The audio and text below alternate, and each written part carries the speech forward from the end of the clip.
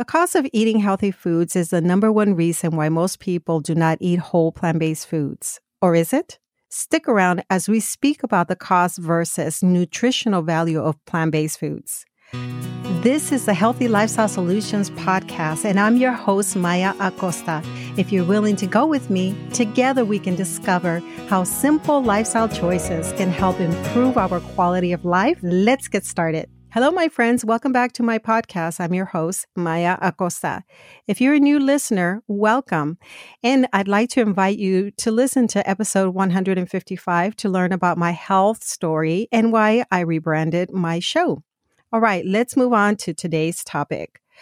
While I do not have a receipt for all of the items that I purchase when I do groceries, I will tell you that after 6 years of eating a whole food plant-based diet and doing most of the groceries for my home, I have learned that the most expensive plant-based foods are the ones that are already prepared. These are the to-go meals and those that are already processed and stored in frozen food sections. So these are the foods that you're going to just kind of toss in the microwave. We call these foods plant-based processed foods. Now, Trader Joe's has quickly become my favorite grocery store, followed by Sprouts, Tom Thumb, and then Central Market, which is a local Texas chain. Now, I'm not being sponsored by any of these, but I do want to paint a picture for you of what it's like when I do groceries. So when I go to Trader Joe's, the first thing I see is the refrigerated produce section. This is where you will see a lot of traffic because that's the first thing you see as everybody's trying to get through this one area. As a matter of fact, I have a strategy for this chaos. I take my shopping cart and quickly move it off to the side at a distance. And then I go back to that produce section. I see an opening and I grab whatever I can and take it to my cart, drop it off, and then I come back. And to me, this creates less chaos and gets me moving around, exercising a little bit more. So people often crowd the area with their shopping carts, which cause such a great inconvenience for the rest of us. So what do I grab from that refrigerated produce section?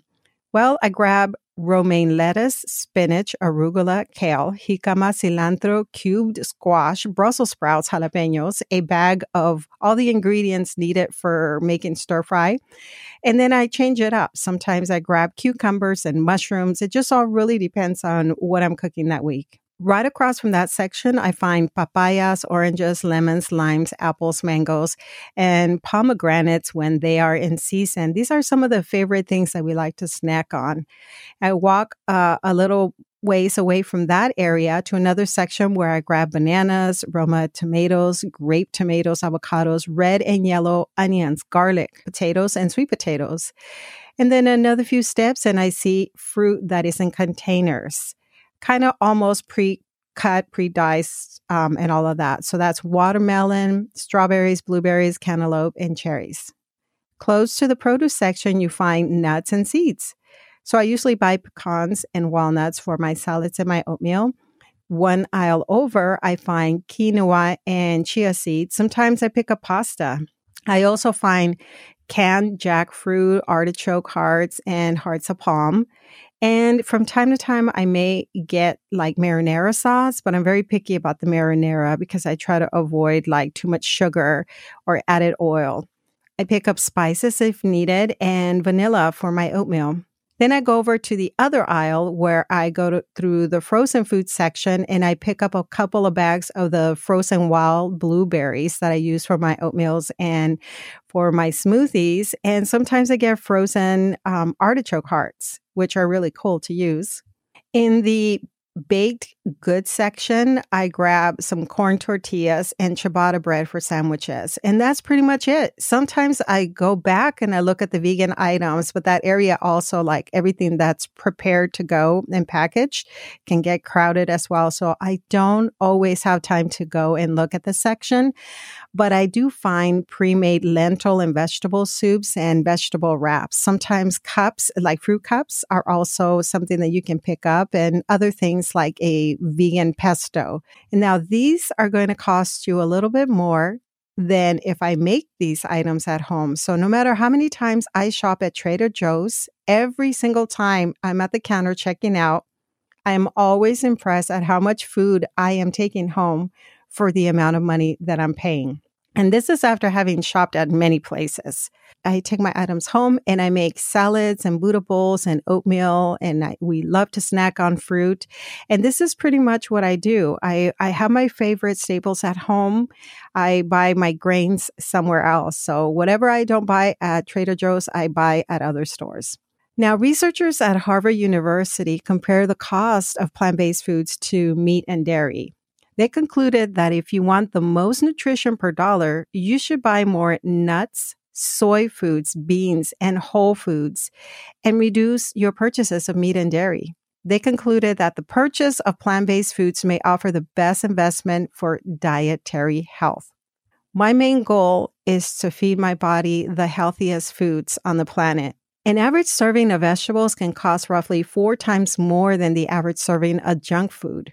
But those veggies have been calculated to average 24 times more nutrition. So on the cost per nutrition basis, vegetables offer 6 times more nutrition per dollar compared to highly processed foods. Meat costs about 3 times more than vegetables, yet yield 16 times less nutrition based on an aggregate of nutrients. Because meat is less nutritious and costs more, vegetables net you 48 times more nutrition per dollar than meat. That comes from the How Not to Die book by Dr. Michael Greger. If your goal is to have as much nutrition in your diet for the least amount of money, you will want to head straight to the produce section like I do at Trader Joe's. That's where I spend most of my time.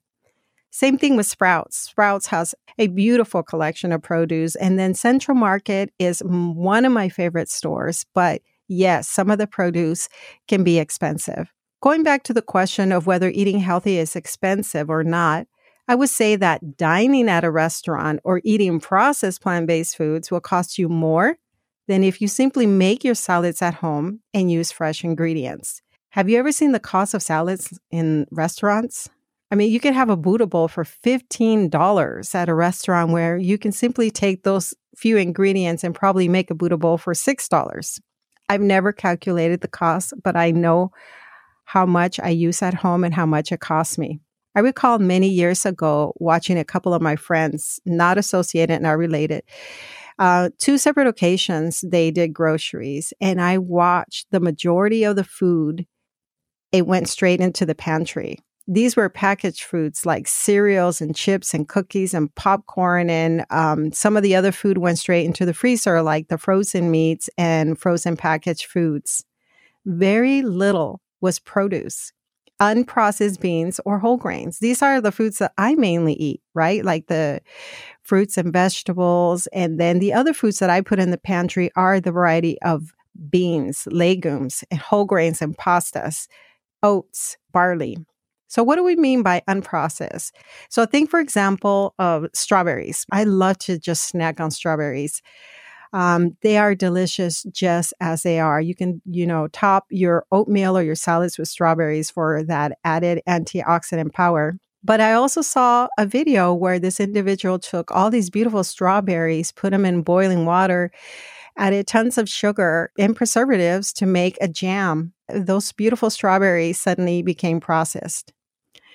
Unprocessed plant foods tend to have more of the protective nutrients and fewer disease-promoting factors. So if you don't process them, you don't destroy all those nutrients and antioxidants that they have to offer. In episodes 151 and 153, I talk about the state of our health and the role the standard American diet plays in promoting disease. For example, when we look at processed foods, the standard American diet consists of 63% processed foods. 25% are animal foods. A small 12% of that diet is plant-based, with only 6% of that 12% being unprocessed. Plant-based foods reduce your risk for heart disease, lower your cholesterol and blood pressure levels. They balance your blood sugars, and they lower the risk for cancer. A 2010 report from the National Cancer Institute stated that 3 out of 4 Americans don't eat a single piece of fruit in a given day. 9 out of 10 don't reach the minimum recommended daily intake of vegetables on a weekly basis. 96% of Americans don't reach the minimum of greens. That's just 3 servings a week. 98% don't reach the minimum for orange vegetables. That's 2 servings a week. 99% don't even reach the minimum of whole grains. That's 2 to 3 ounces a day.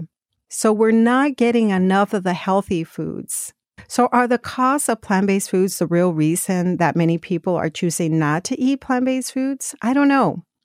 I would say that then the number 2 reason for not eating healthy foods is that people do not know where to start. There is so much misinformation about mainly focusing on your protein intake and avoiding carbs, which I have already addressed in episode 156. I talk about the protein myth. I also address in another episode that really you are a starchivore. You can find an adequate amount of protein in most plant-based foods. And in general, people are getting too much protein, which can be harmful to the kidneys. So what do you eat as a starchivore? Well, you have 70% of your diet should come from starchy foods, 20% comes from vegetables, and 10% comes from fruit. Again, it's mainly the aisles that I've been visiting at Trader Joe's. In episode 160, I talked about trying a 7-day challenge with me that included eating lots of greens and starchy foods, vegetables, and fruit, and avoiding all animal foods, added oils, added salts, and sugars for just those 7 days, just for you to see how you feel.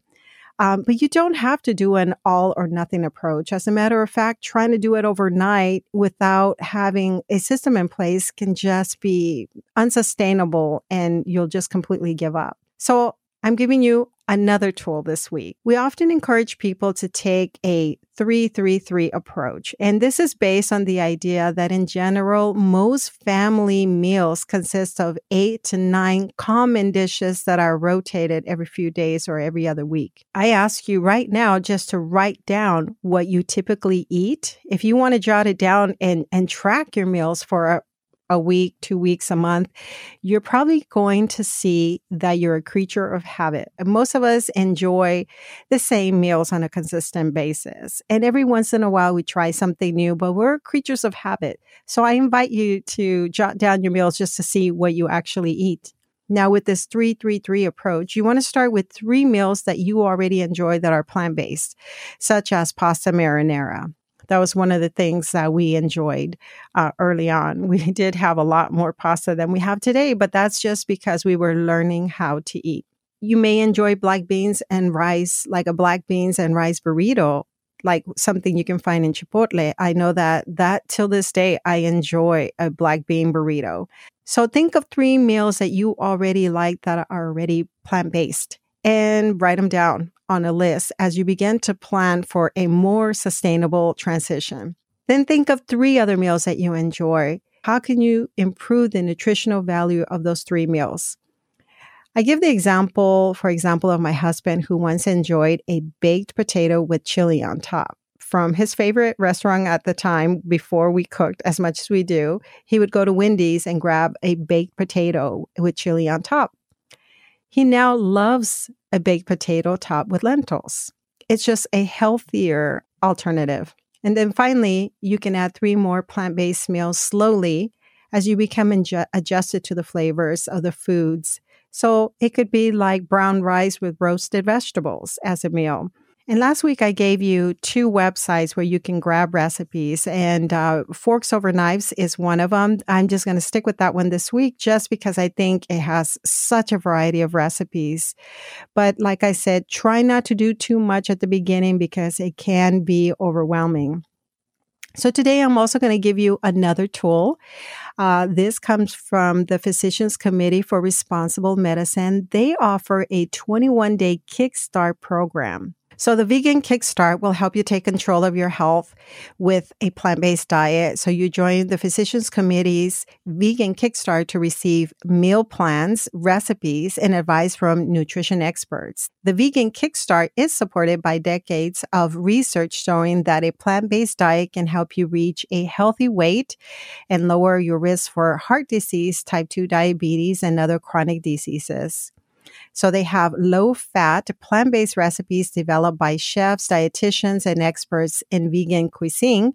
And they provide nutritious meals that are both healthy and delicious. And the website for that is pcrm.org/vegan kickstart. So make sure that you visit that if you want to join that program. It's free. There's no obligation. No one's bothering you. You're just receiving emails with tools. Okay, my friends. So those are my tips for this week. And as a matter of fact, I'm headed to Midland on August 5th. That'll be the following weekend. And my husband and I are driving to Midland, Texas for the Food is Medicine conference. This week's guest expert was Valerie Acosta. She's the executive director for the Healthy City nonprofit who puts this conference on every year. And she joined me on Tuesday to give us highlights about the conference and 5 reasons why we should attend. And I had such a wonderful conversation with her that I'm super excited to attend. I'm going to put a link in the show notes if you're interested in purchasing a ticket to go to the conference. But if you see me, please stop by and say hello. I will be with my husband, Dr. Riz. We always enjoy going to these social events, well, really to learn, but also to connect with all of you. Next week, I have 2 great episodes for you. My guest expert is John Massengale. He is a registered dietitian and diabetes specialist, and he's going to talk to us about all things diabetes. I think it's going to be really beneficial. And then I will be giving you another health tip that will help you with diabetes. My friends, I hope to see you soon. Make sure that you follow me on social media, Instagram at Maya_HLS_podcast. Thanks for being a listener. You've been listening to the Healthy Lifestyle Solutions podcast with your host, Maya Acosta. If you've enjoyed this podcast, do us a favor and share with one friend who can benefit from this episode. Feel free to leave an honest review as well at ratethispodcast.com/HLS. This helps us to spread our message. And as always, thank you for being a listener.